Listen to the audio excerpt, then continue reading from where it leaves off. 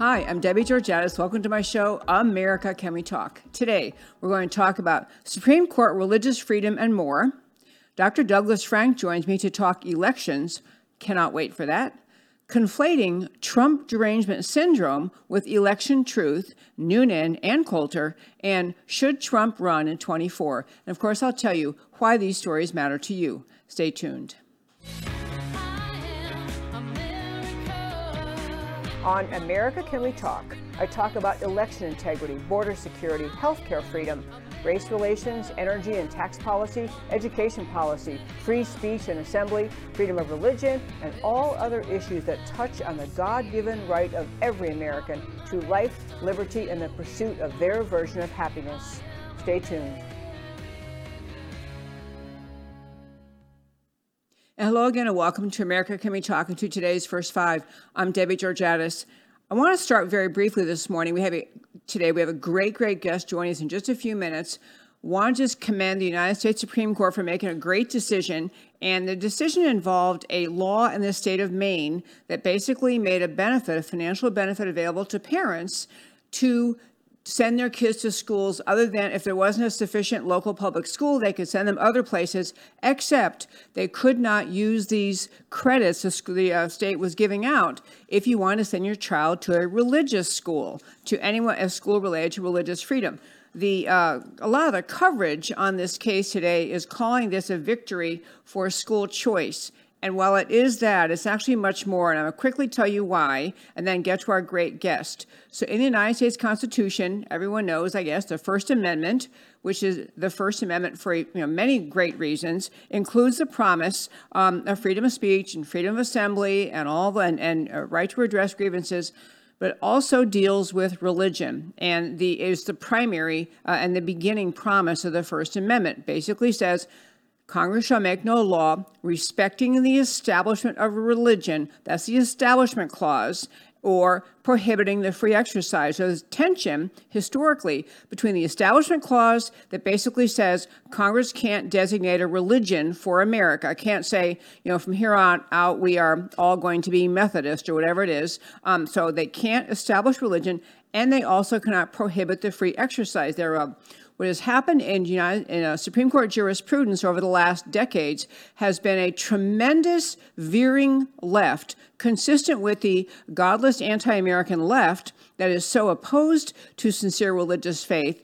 The tendency of the Supreme Court has been to find any even skimming of the surface of friendliness between any governmental institution, law, a state, a school district, any signal of friendliness toward religion as an Establishment Clause problem. And so many cases got decided on this very skewed perception of the First Amendment, basically finding an Establishment Clause problem, under every rock. And the consequence of that was the Supreme Court was therefore denigrating or diminishing the importance of the Free Exercise Clause, which I would argue is actually the most important portion of those two. Or they're both really important, but the idea that in America, our forebears came here for religious freedom.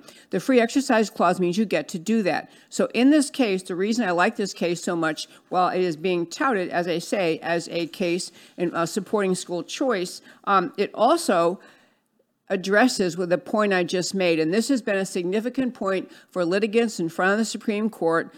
People who are students of the First Amendment, advocates for freedom of religion, have been pointing out the courts veering toward finding Establishment Clause problems too easily, and therefore giving light due or insufficient due to the importance of free exercise. So in this case, the court ruled that the state of Maine cannot withhold this financial benefit to parents just because those parents choose a school that is a religious school. So it's a victory for recognition of the Free Exercise Clause as having significant importance. And the one sentence I'll read, and I'm going to close out the first five because I started late today and it was no one's fault but mine.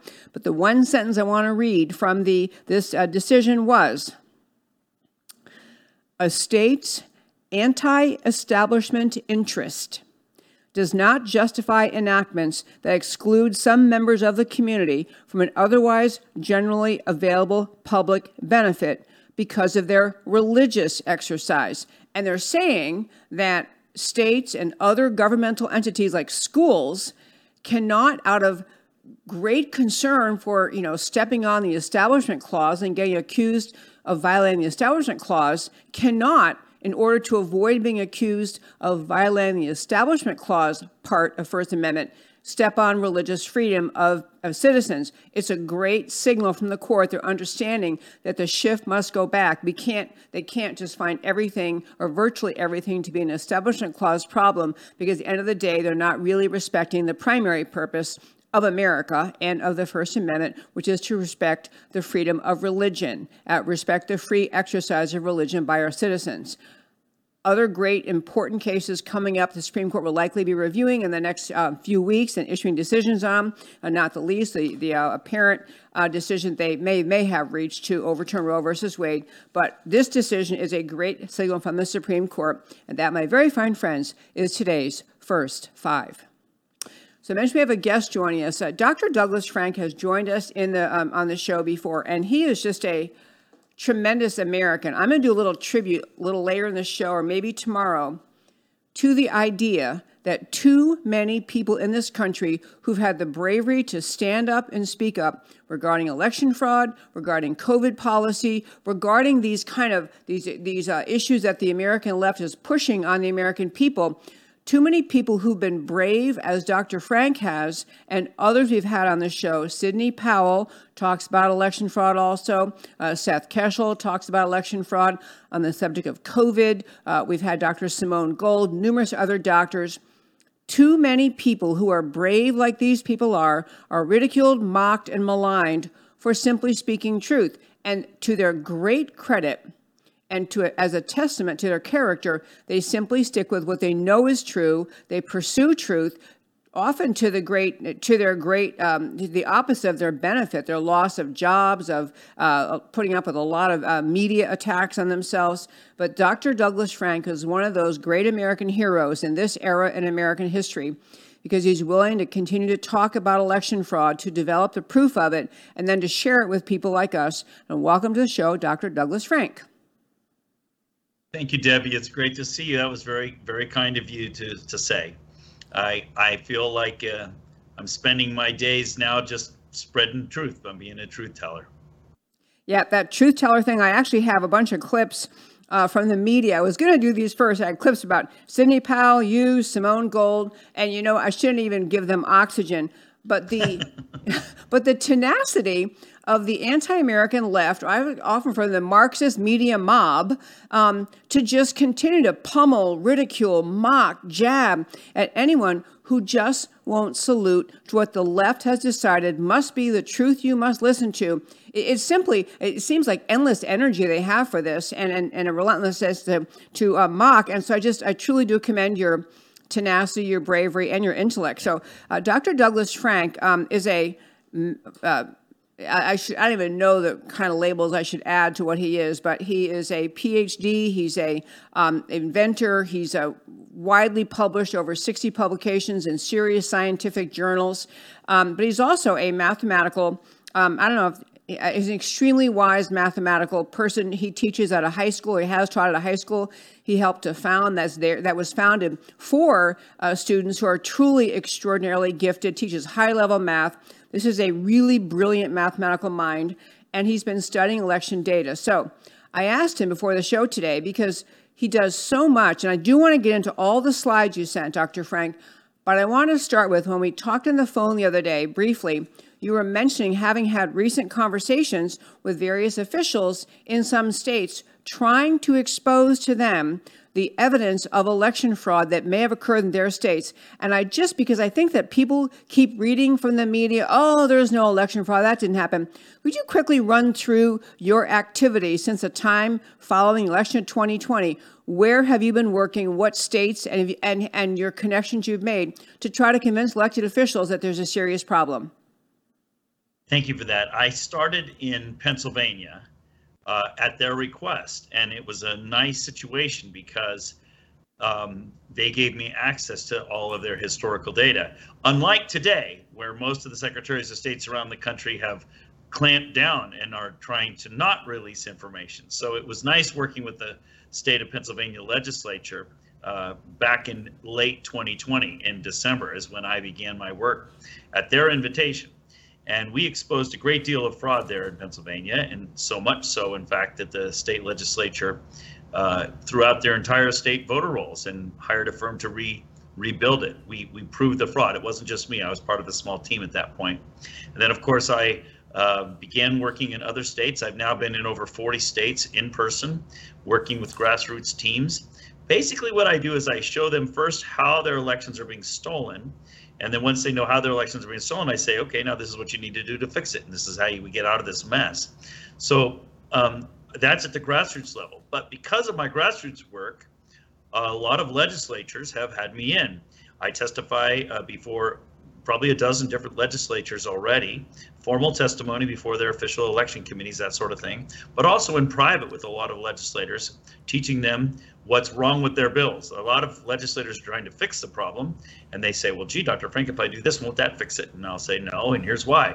So it's you know, what do legislators do? They legislate. So they're trying to fix their country by legislation, and I get it. But bottom line, the basic problem is that the machines and systems and electronic software that they're using just makes the whole thing hacked and hackable. And so that's basically what I've been spending every day of my life since December of 2020, been doing, traveling the country. Right now I'm in North Carolina. Tomorrow I'm going to be in Newark, New Jersey, and the next day in the state of Louisiana and Washington, the state of Washington, and Texas. Actually, I'm going to be with you in Texas tomorrow, aren't I? Tomorrow night. Great. Okay.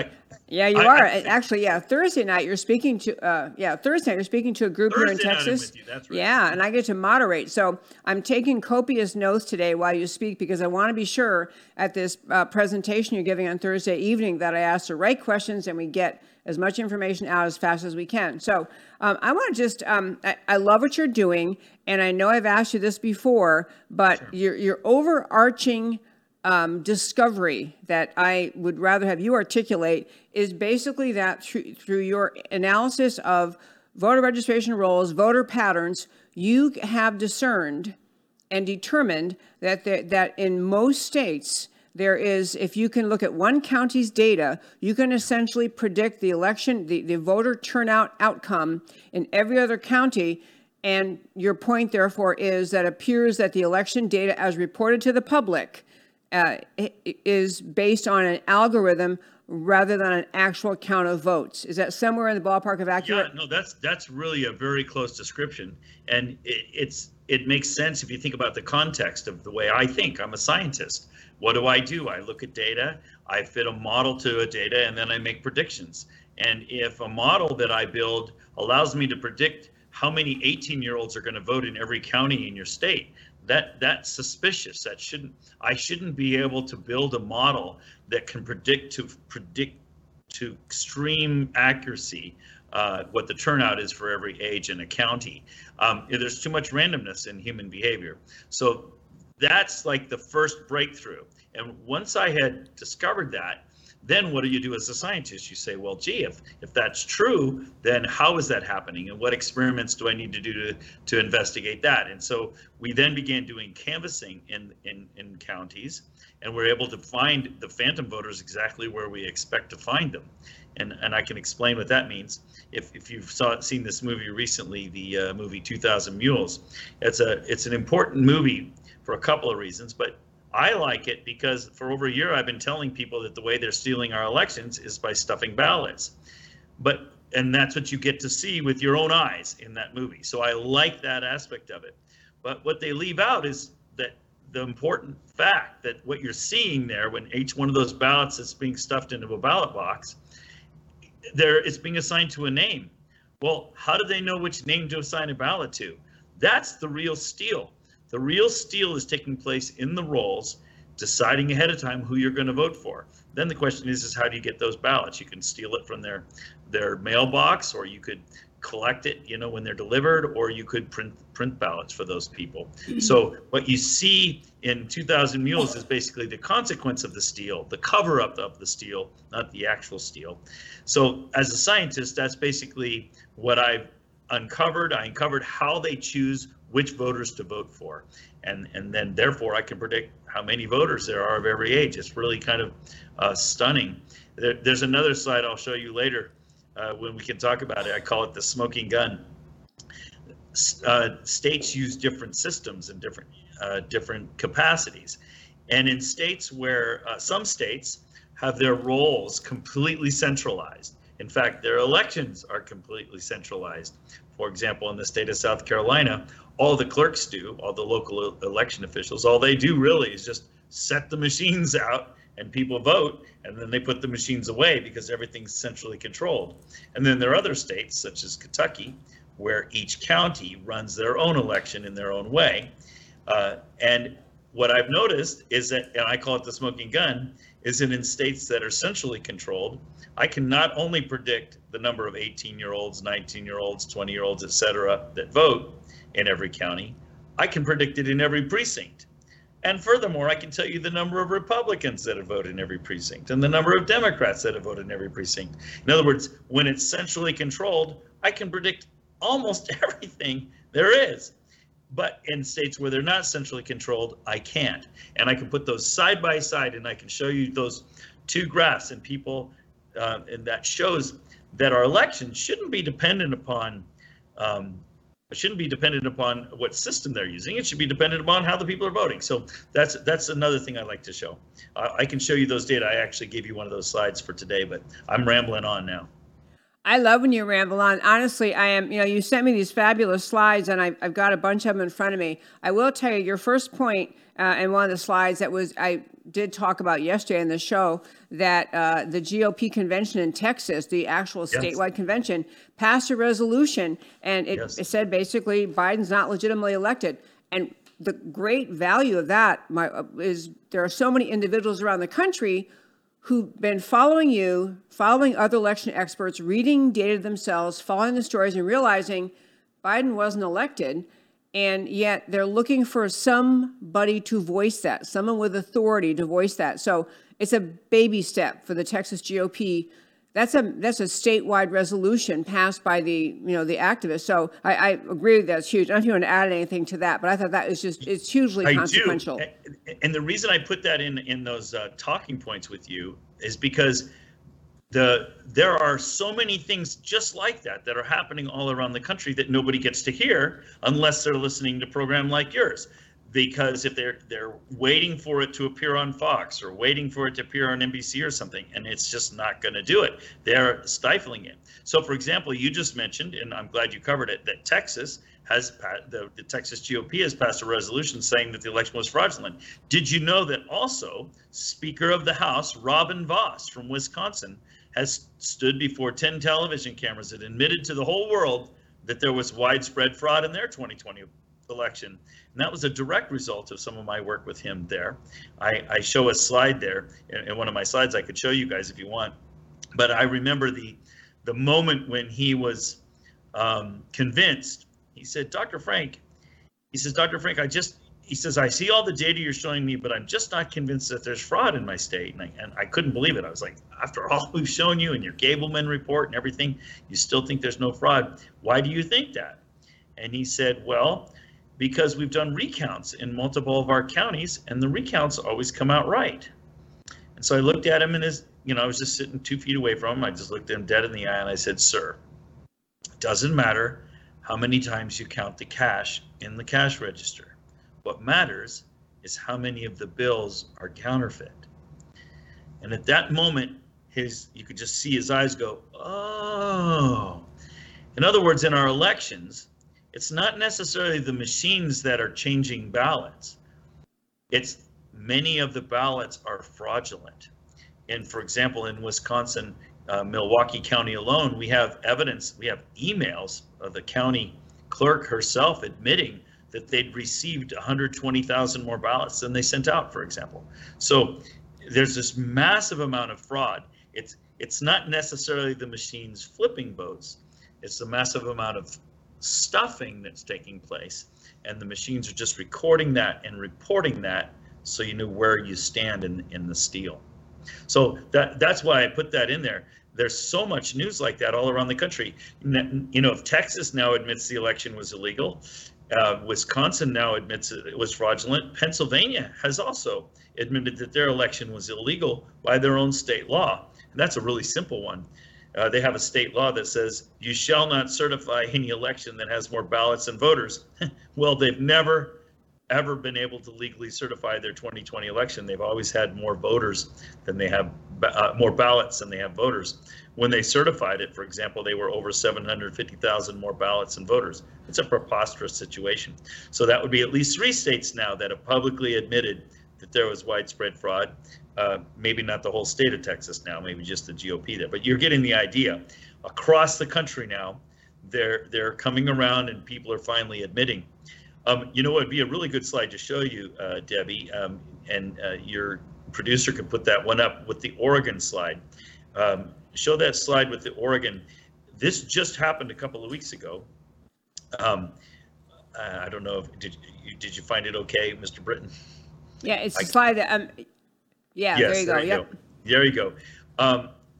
That slide is super important. What happened was a citizen in Oregon requested the voter rolls so that they could do canvassing, and the clerk denied them the rolls. So the citizen went to the local judge and said, hey, I'm entitled to have these. So the judge ordered them to be released to that citizen. It's in the state of Oregon, but it's called Washington County, Oregon.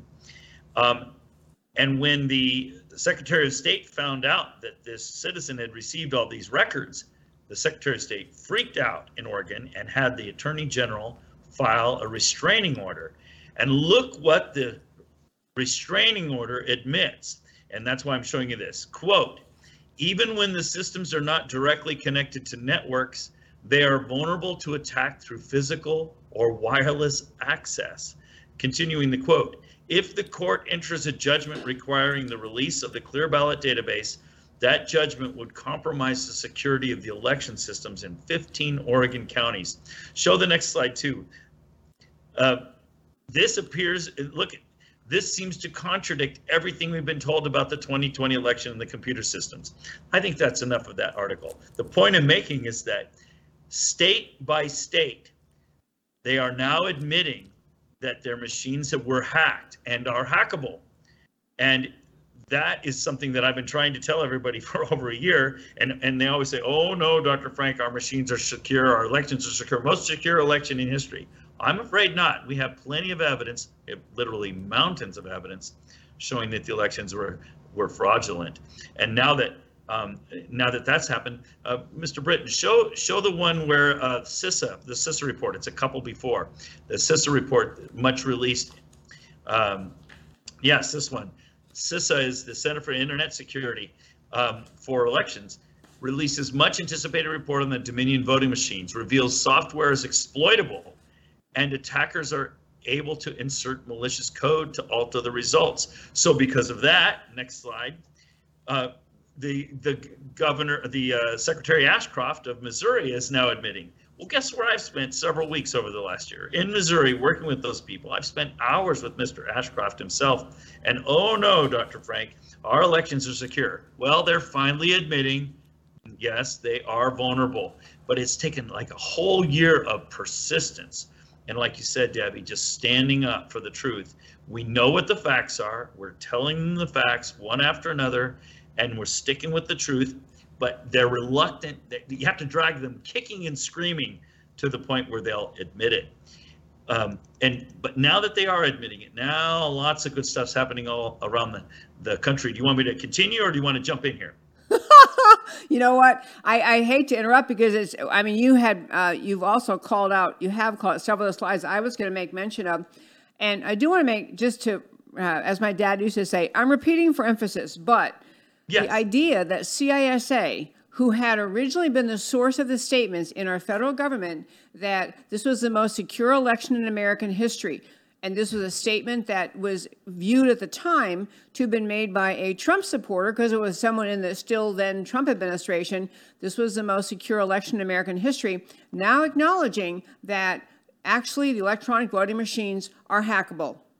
I mean, it's a public statement, a public admission, a public warning. And the idea that we're still with that acknowledgement, still having tremendous pushback against the argument that the hacking occurred. I mean, the part what they're trying to say is, well, all we admitted was it could occur with the Dominion voting machines, that the software is exploitable, but we have no evidence that it happened. I'm thrilled by that, and for those people who want to keep throwing back the Trump administration officials said most secure. If you're using machines you'd now admit are hackable, it was now a secure election. I want to try, because there's so much information here, and I was trying to take notes while you're speaking. So you have in Pennsylvania, they have now acknowledged they have something in the range of 750,000 more ballots they counted than eligible voters. Let me correct that. That's what it was when they certified it. And Secretary Bookfar of Pennsylvania, when she presented the election for certification, the legislature said, wait a minute, it's illegal, you can't. And Secretary Bookfar said, don't worry about it. Once all the counties report and everything is reconciled, then it will reconcile. So in other words, when they certified the election 3 weeks after the election, they had about 750,000 more ballots and voters. And then in the subsequent months, that number came down, but it never got below about 40,000 ballots and voters. So it was always illegal, never reconciled. They always had at least a minimum of 40,000 more ballots and voters. Just want to be technically correct there. Oh, I'm glad that you did.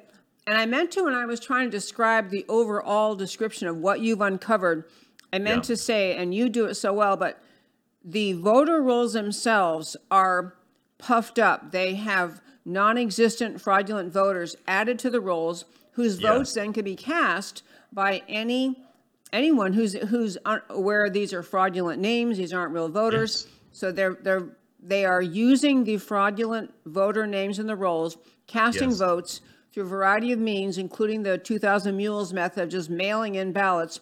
And then I believe you've described how once that occurs and the vote happens, then the states will remove some of those voters again after the election is over. Is that accurate? Yeah, that's very obvious in some states. Just for fun, let's show one of those. Can you show that slide? It's later in the presentation, Mr. Britton. It shows Wisconsin 3 counties. It's right below the widespread fraud slide. Yeah, there you go. I was showing this to Speaker Voss when I was trying to explain how his elections were being stolen. And what this graph shows is it shows from 2009 to present their voter rolls in 3 of their largest counties. And what you notice going from left to right is that before the election, the voter rolls shoot up in number. More people are in the rolls. So for example, if you look, it's about a third of the way across. That's 2012. That the rolls are inflated, and then a whole bunch of people vote. And then after the election, you notice it takes a dive. And then there's a smaller surge for the midterms. But then look what happened in 2016, where it says 25%. The rolls were inflated again, and all those people voted. And then after the election, 25% of the voters are removed from the rolls. 25, can you imagine 1 in 4 of the voters being removed from the rolls after the election? And then by 2020, you notice all the way to the extreme right, they're all added back again. And in other words, I was showing Speaker Voss that before the elections, they inflate the rolls with a bunch of people who aren't real voters. They put in ballots for them. And then after the election, they take them out again. And then that way you don't know who they are. Think about that. That's like that's a 25% credit line of you can stuff that many ballots. And it was interesting because he said, oh, but Dr. Frank, that's just the top 3 counties. All of our counties are run separately. So Mr. Britton, show the very next slide there. And so I said, well, Mr. Voss, look at all of your counties. These were all 88 of your counties. And then, that was like, oh my goodness, the problem is completely across all of the counties in your state. People tend to think that this is just the big blue counties where the fraud is taking place in our country. It's not. It's in every county in our country. And we can prove that by doing canvassing. And that's one of the things I do. I go into each community and I teach the people there how to do the canvassing and how to find the phantom voters. Okay, I love this. And I want to make one point about this. somebody who is a skeptic or just looking for a reason would say to question would say, well, yeah, a lot of people, of course, voter registration goes up right before an election because, people always, hey, there's an important election coming up. I think I'll register. And so you would imagine there would be some bump up in registrations.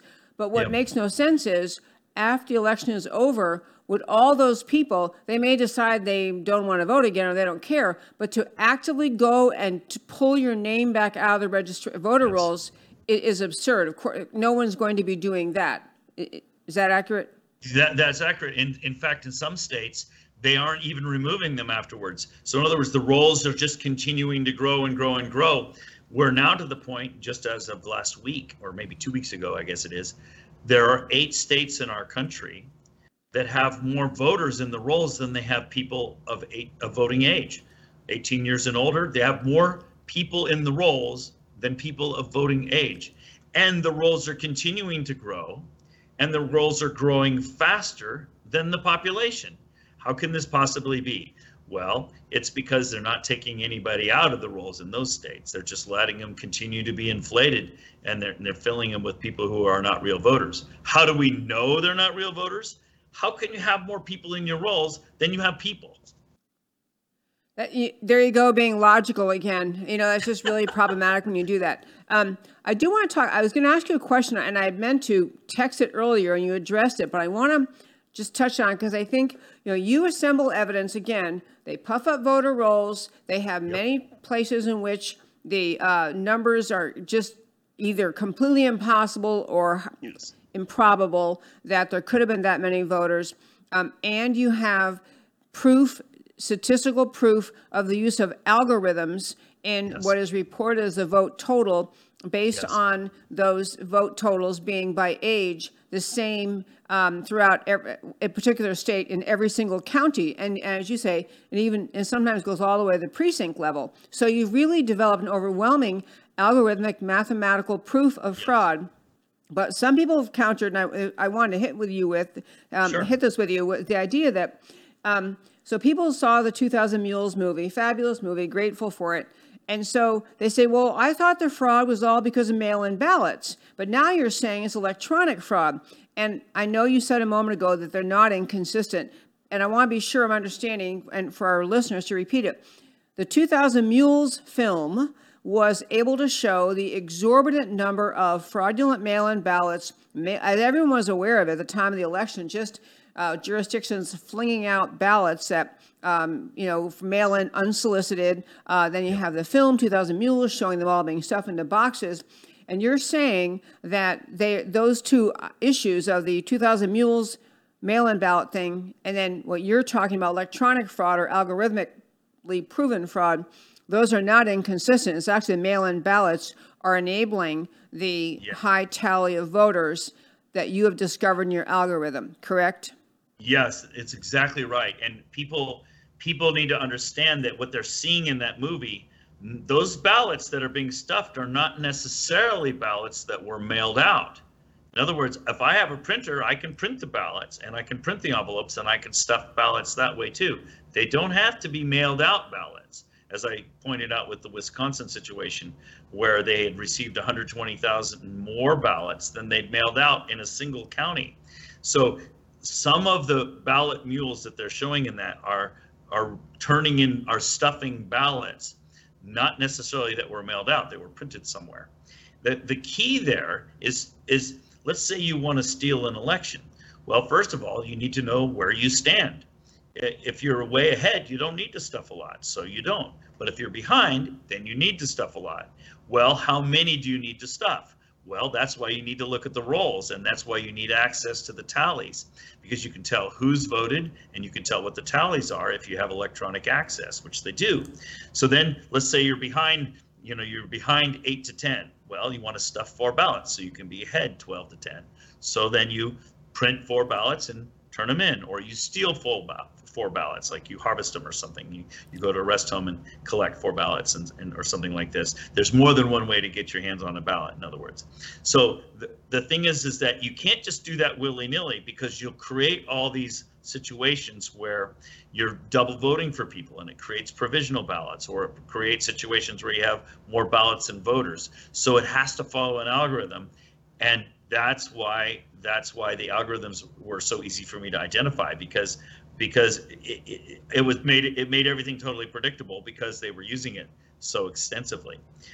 That's important. So the electronic algorithms are not just that one algorithm I told you about predicting by age. It's also how many votes to put to stuff is also controlled by that.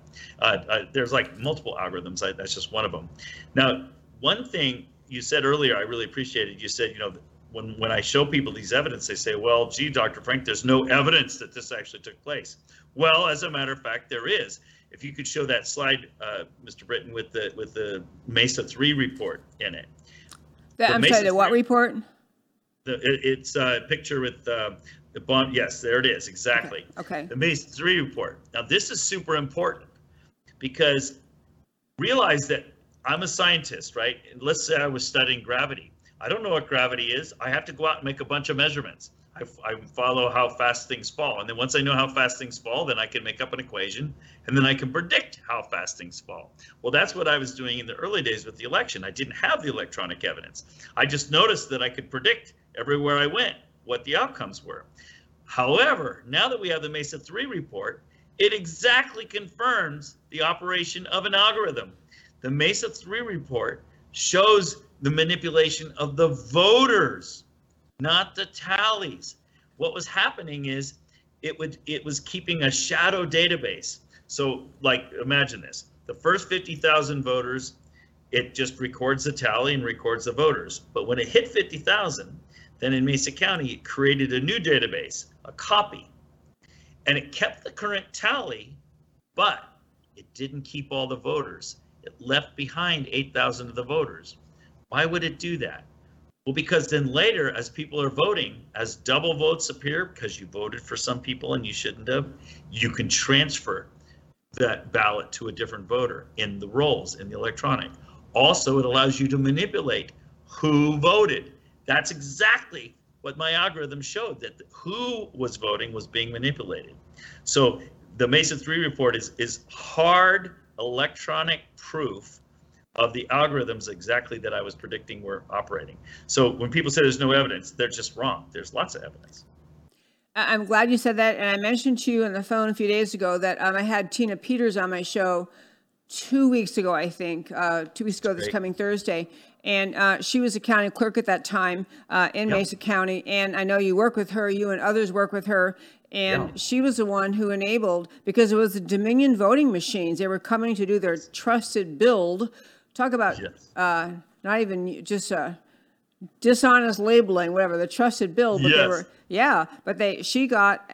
she permitted access to get essentially a mirror image of the Dominion voting machine prior to them coming, then after. And the report that you're referring to, this MESA 3, was the result of that comparison, then sent in to experts who could then look at this data, cyber experts, and say, and lay out exactly what you just said. So the effort of those who keep wanting to say there's no such thing as election fraud, it didn't happen, and sour grapes and Trump sycophants or whatever else they're saying, the evidence has become overwhelming. So, I want to run through so much more. I really wish we had 2 hours, but so to summarize, in Wisconsin, the Speaker of the House has now said that essentially that they had fraud. In Pennsylvania, widespread fraud, his words, not mine. Widespread fraud. Okay, widespread fraud. Pennsylvania, they're acknowledging this. You've been working with all these states, Kentucky, Oregon. Yep. So with the fraud you've uncovered and the states we've uncovered that significant level of fraud, is it sufficient? Those states, if those electoral votes had gone the other way, it would have been sufficient to have the outcome of the election go the other way and Trump having won in 2020? Yes, more than sufficient. Trump won by an enormous margin. And what's fun for me is that that's what my mathematics predicted before I met Mike Lindell. And once I met Mike Lindell, he had all this electronic evidence. Remember, he calls it the big lie. And he did his own calculation.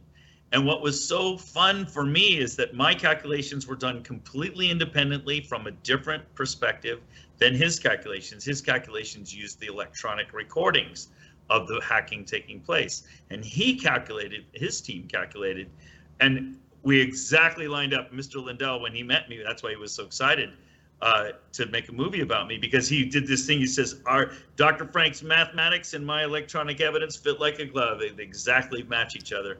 And that is exactly what's happened. So as a scientist, that makes me happy. But as a citizen, it also convinced me overwhelmingly that our elections are fraudulent, and because I can predict the fraud and where to find it.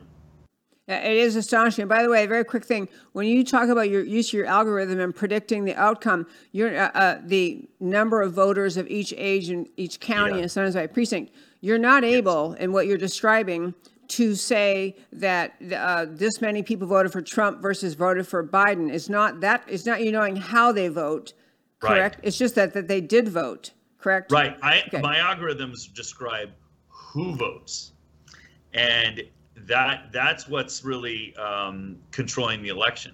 And like I said, that's what 22,000 Mules is showing. They're stuffing ballots, and every one of those ballots has to be assigned to a voter. That's the key idea. If you understand that every one of those illegally stuffed ballots has to be assigned to a voter, then you ask the question, how do they know which voter to stuff for?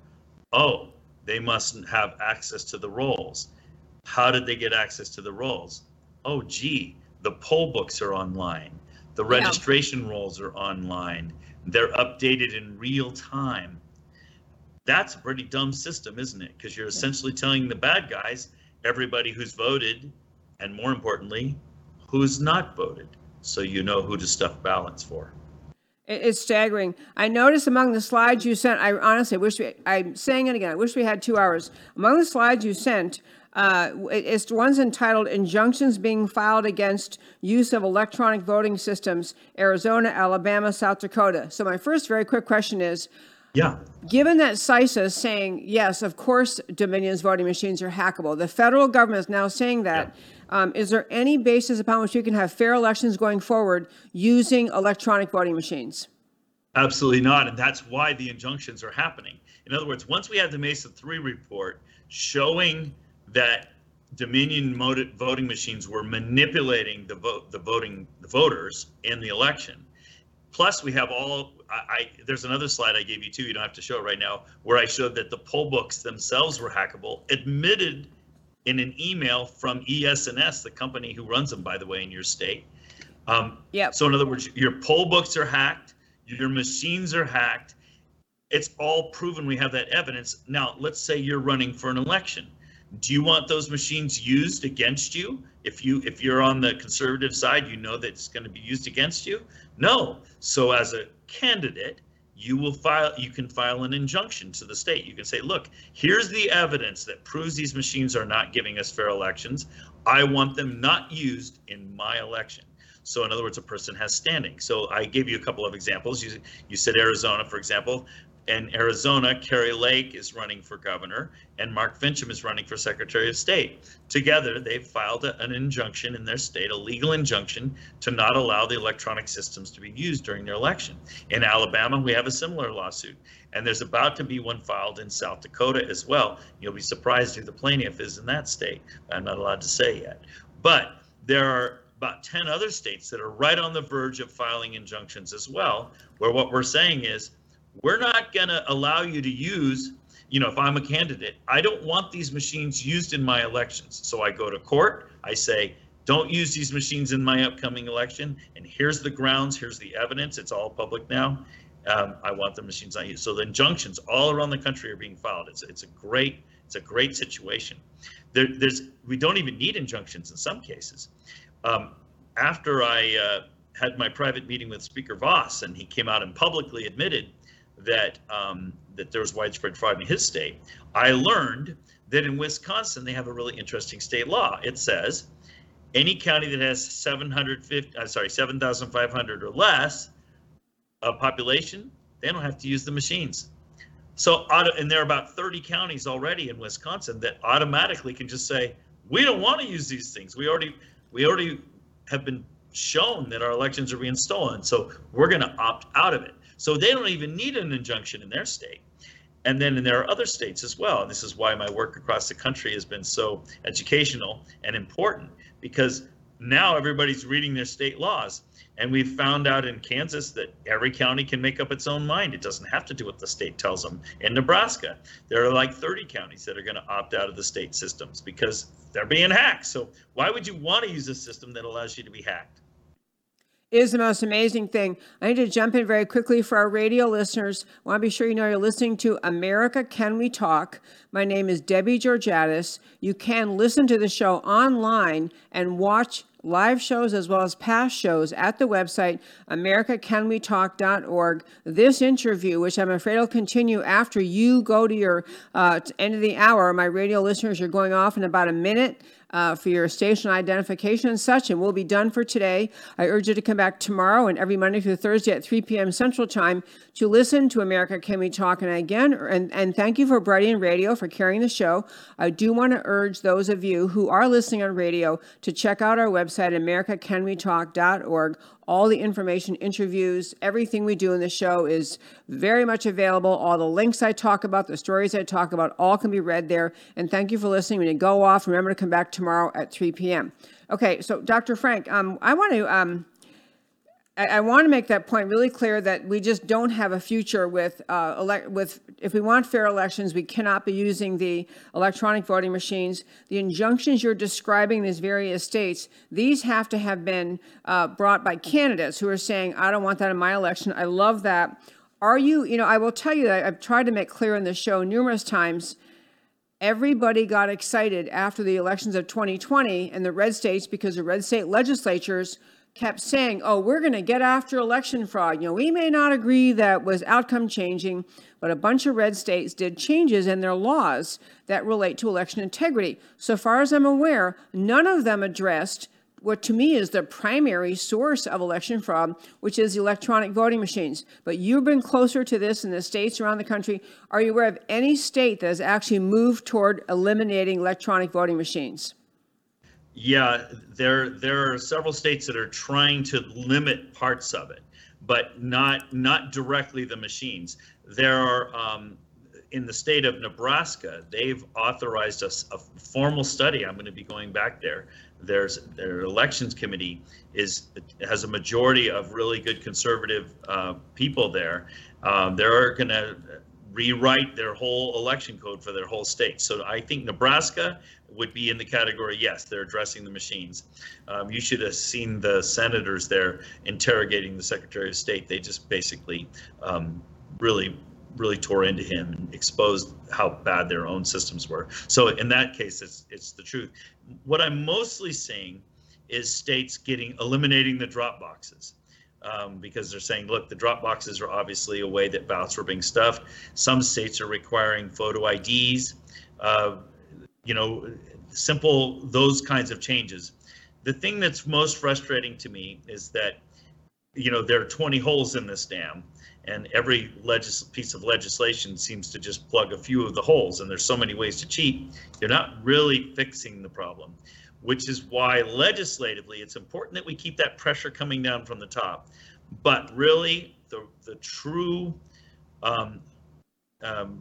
reformation that's happening in our country is from the bottom up. County by county, the counties are saying, we don't want to participate in this anymore. And that's putting pressure upwards on the system too. So we're getting them in a vice. We're getting the legislators to push down. We're not going to, they're trying to pass better legislation, and the counties pushing up in the bottom saying, we don't want to use these machines anymore. So it's happening, kind of squeezing from all directions. Couldn't agree more. And I do think for activists concerned about election fraud, pressure on your state legislatures, your state representative, your state senator is vital, because they do hear all the time from a wide swath of people who are, especially the Marxist media mob, making fun of people who even question election fraud, mocking, ridiculing, deriding people who question election integrity. And legislators don't want to be subject to that. They don't want to go out on a limb and say, hey, I think we should eliminate electronic voting machines, because they'll be attacked by the same mob attacking everyone else who's speaking up, attacking Sidney Powell, attacking Dr. Frank and Seth Keshel and others. So the only remedy for state legislators to get on board and actually make real legislative change that eliminates the electronic voting machines is pressure from the citizens, because short of that, they won't do it. They won't move to eliminate them because they don't want to suffer the consequences. And I do want to ask you too, Dr. Frank, I know you go around the country, you talk to all these different groups, and you have got mom groups getting organized and doing the hard work, and canvassing and all that. So the last question I'll ask you, I love having you on. It's too short, and I apologize I was late getting here today. No, I love being with you. Have me anytime. You have me back anytime. Okay, so how about tomorrow? No, just kidding. Anyway, but I will see you. I will confirm I'll see you Thursday. Beside people getting involved in pressuring legislators to tighten up state laws to eliminate electronic voting machines so far as possible, and what other things can people do to support your work and help you get the word out about how completely corrupt America's elections are? If you've interviewed Tony Shoup, I don't know if you've interviewed her. She's a super mom from Pennsylvania, amazing lady, Audit the Vote PA.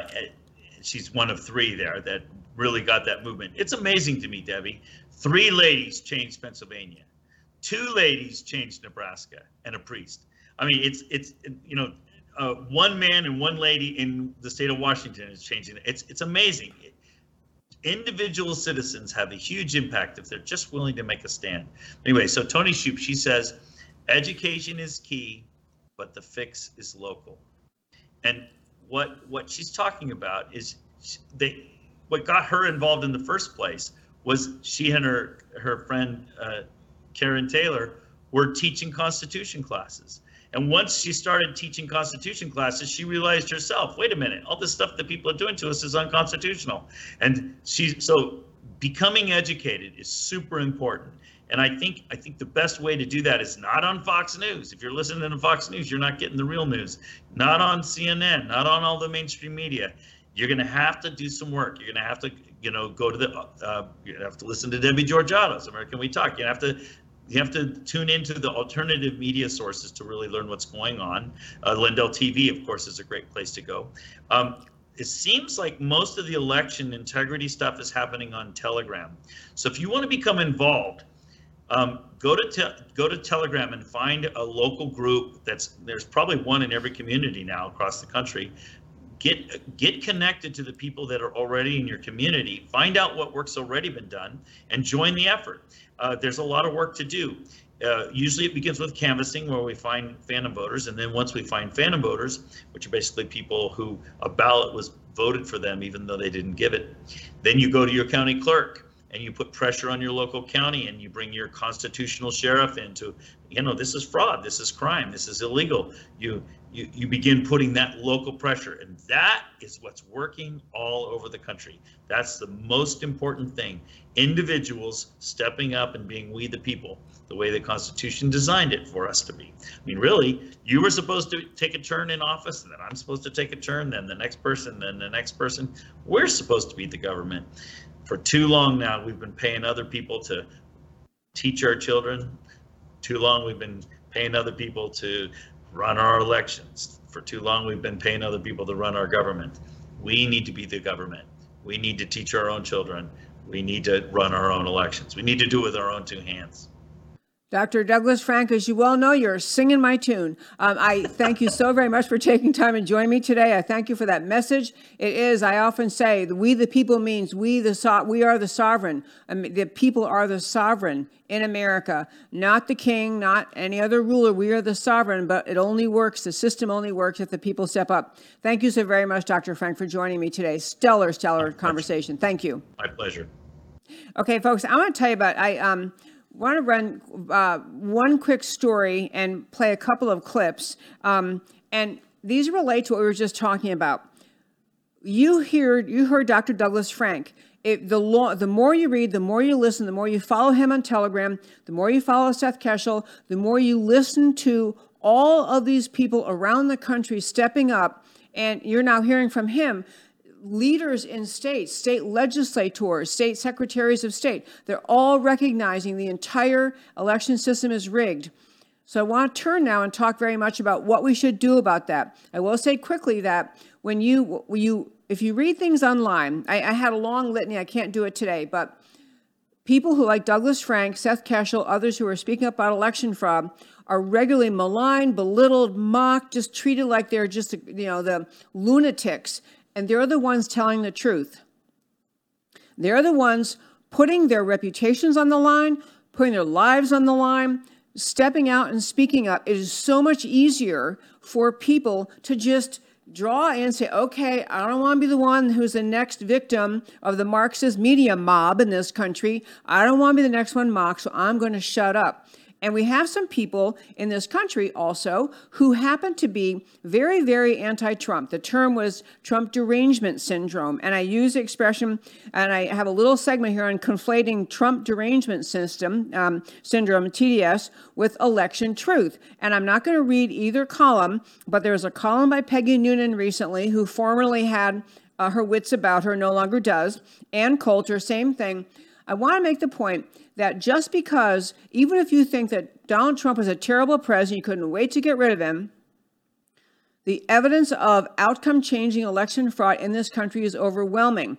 What happens when you are so deranged by your disdain for Donald Trump, and like Peggy Noonan being a good example, a formerly, really, she was a great advisor, a great speechwriter to President Reagan, but she is so just driven over the edge to insanity about disliking Trump that she can't look at facts in front of her. I want to encourage you, as you look at this information, recognizing how consequential it is, we are looking at an illegitimate administration in Washington, an illegitimate administration that did not win the election, and you have people, former informed voices on the right, just happily spewing garbage out in the form of, even though they are really clever writers and they're really good at being sarcastic and they're really good at being acerbic and they have wonderful vocabulary, and they're spitting out garbage that basically saying, because I can shorten their message, I hate Trump, therefore there wasn't election fraud. It is not true. Proof of election fraud is overwhelming. And as Dr. Frank said a moment ago, if you want that system, if you ever want to run, or someone else you know and you want them to run for office, you shouldn't even bother unless you clean up and fix up the election system. So that will make that point. And the last one I want to talk about, should Trump run in 24? I want to make this point and really ask you to consider this. In law, the idea of the concept of fraud, actual fraud, when you defraud someone and it is discovered, it is proven, the remedy in law is that you must undo it. You must undo the fraud that occurred. Or as you've heard, there's a great term by Sidney Powell, which she said in an interview, and I'm going to have to tell Joe, I sent you a couple clips. I only want you to play the one that is a great Peggy Noonan line about fraud. Not Peggy Noonan, excuse me, but a great line by Sidney Powell about fraud. She's being interviewed after the election and before the swearing in of Biden, but still her point is valid today. And it is, I'll just summarize it for you, fraud vitiates everything. If you can quick play that, Joe. I'm sorry, what? Yeah, that created quite the controversy too, apparently, when I said Trump should simply be reinstated.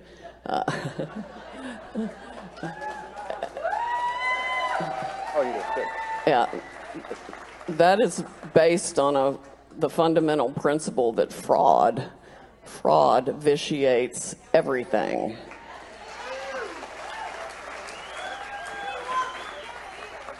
Yeah, thank you. She said we won't forget it either. But yeah, that's a principle some people apparently don't understand. But fraud does, in fact, vitiate everything. The election was a massive fraud. It was essentially a bloodless coup of the greatest power in the world. And it should not be allowed to stand because of the fraud.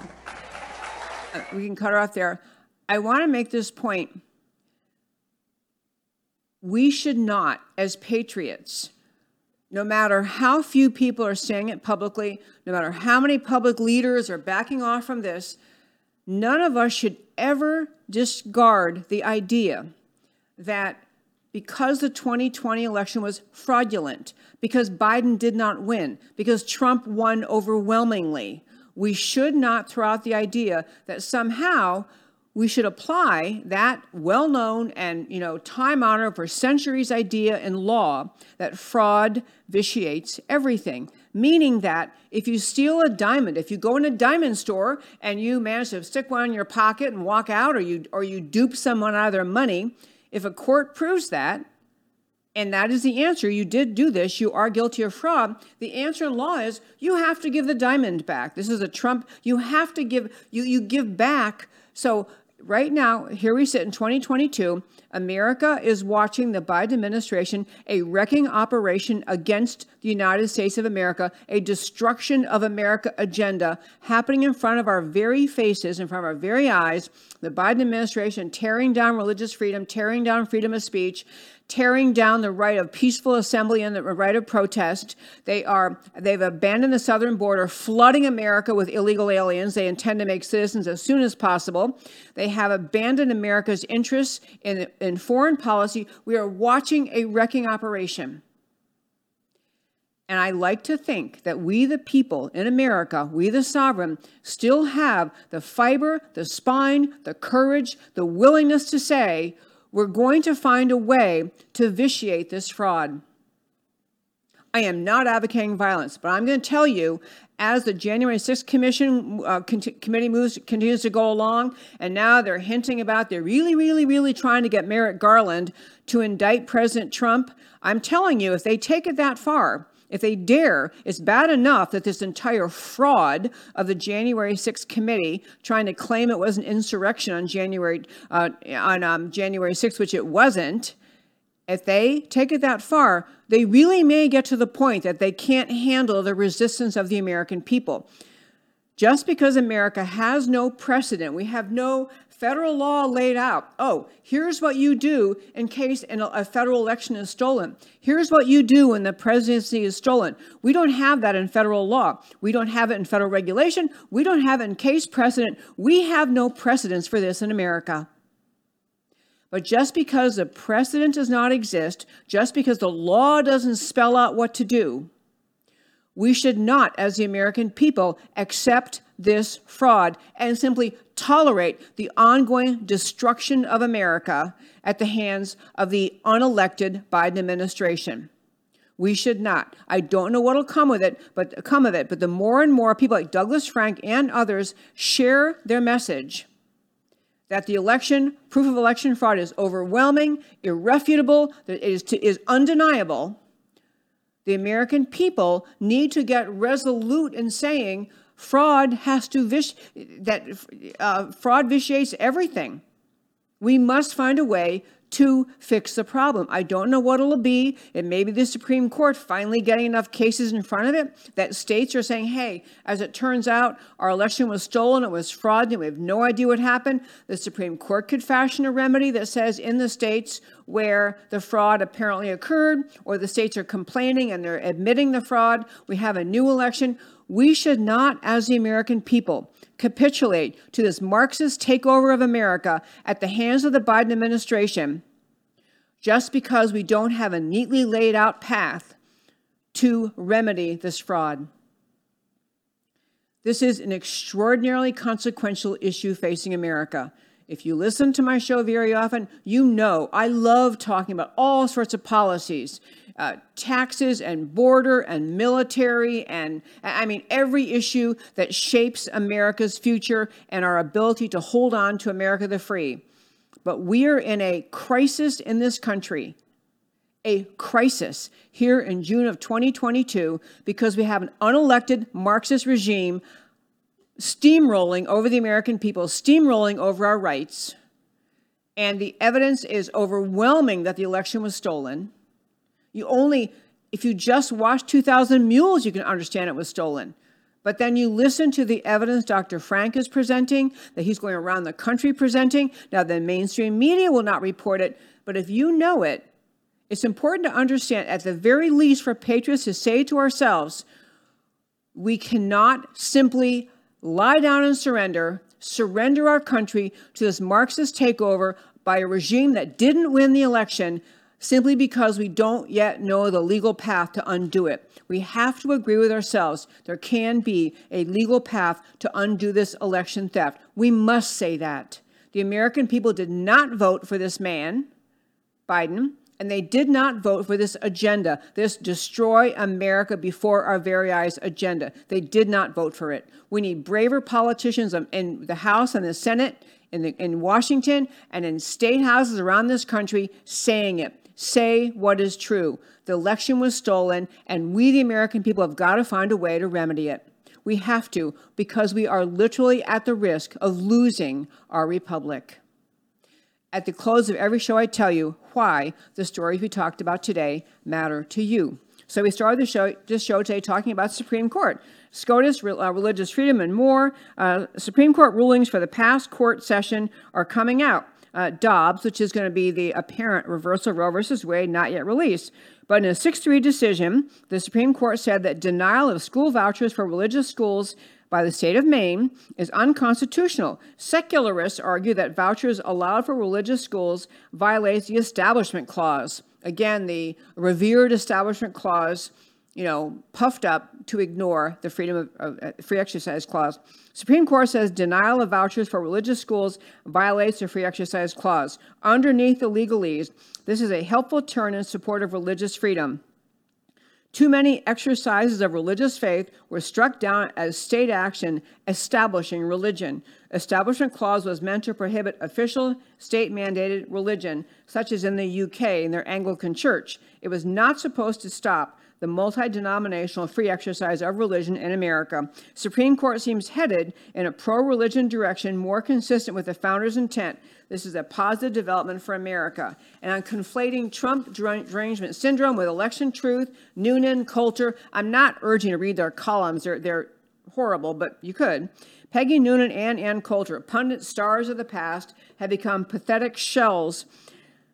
Stunning examples of intellect and talent distorted and perverted by Trump derangement syndrome. Evidence, proof of massive 2020 election fraud exists, is overwhelming and is growing. See Dr. Douglas Frank, Captain Seth Keshel, David Clements, Lady Draza. Read them on Telegram. That's where you get information.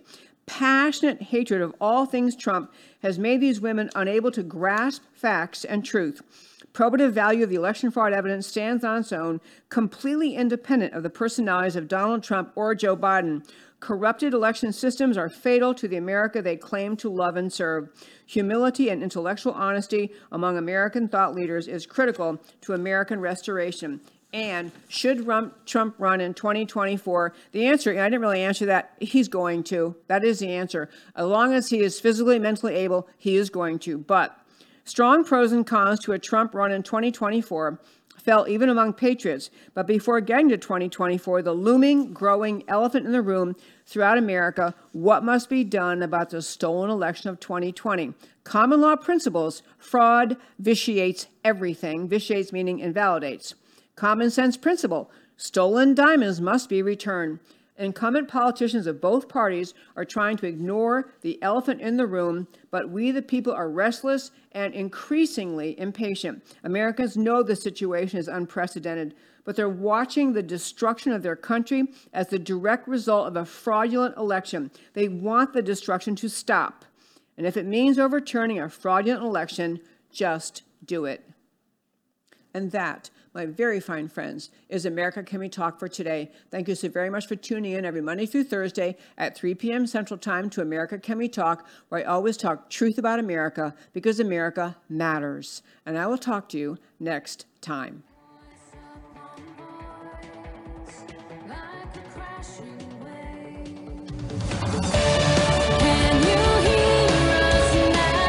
America Can We Talk?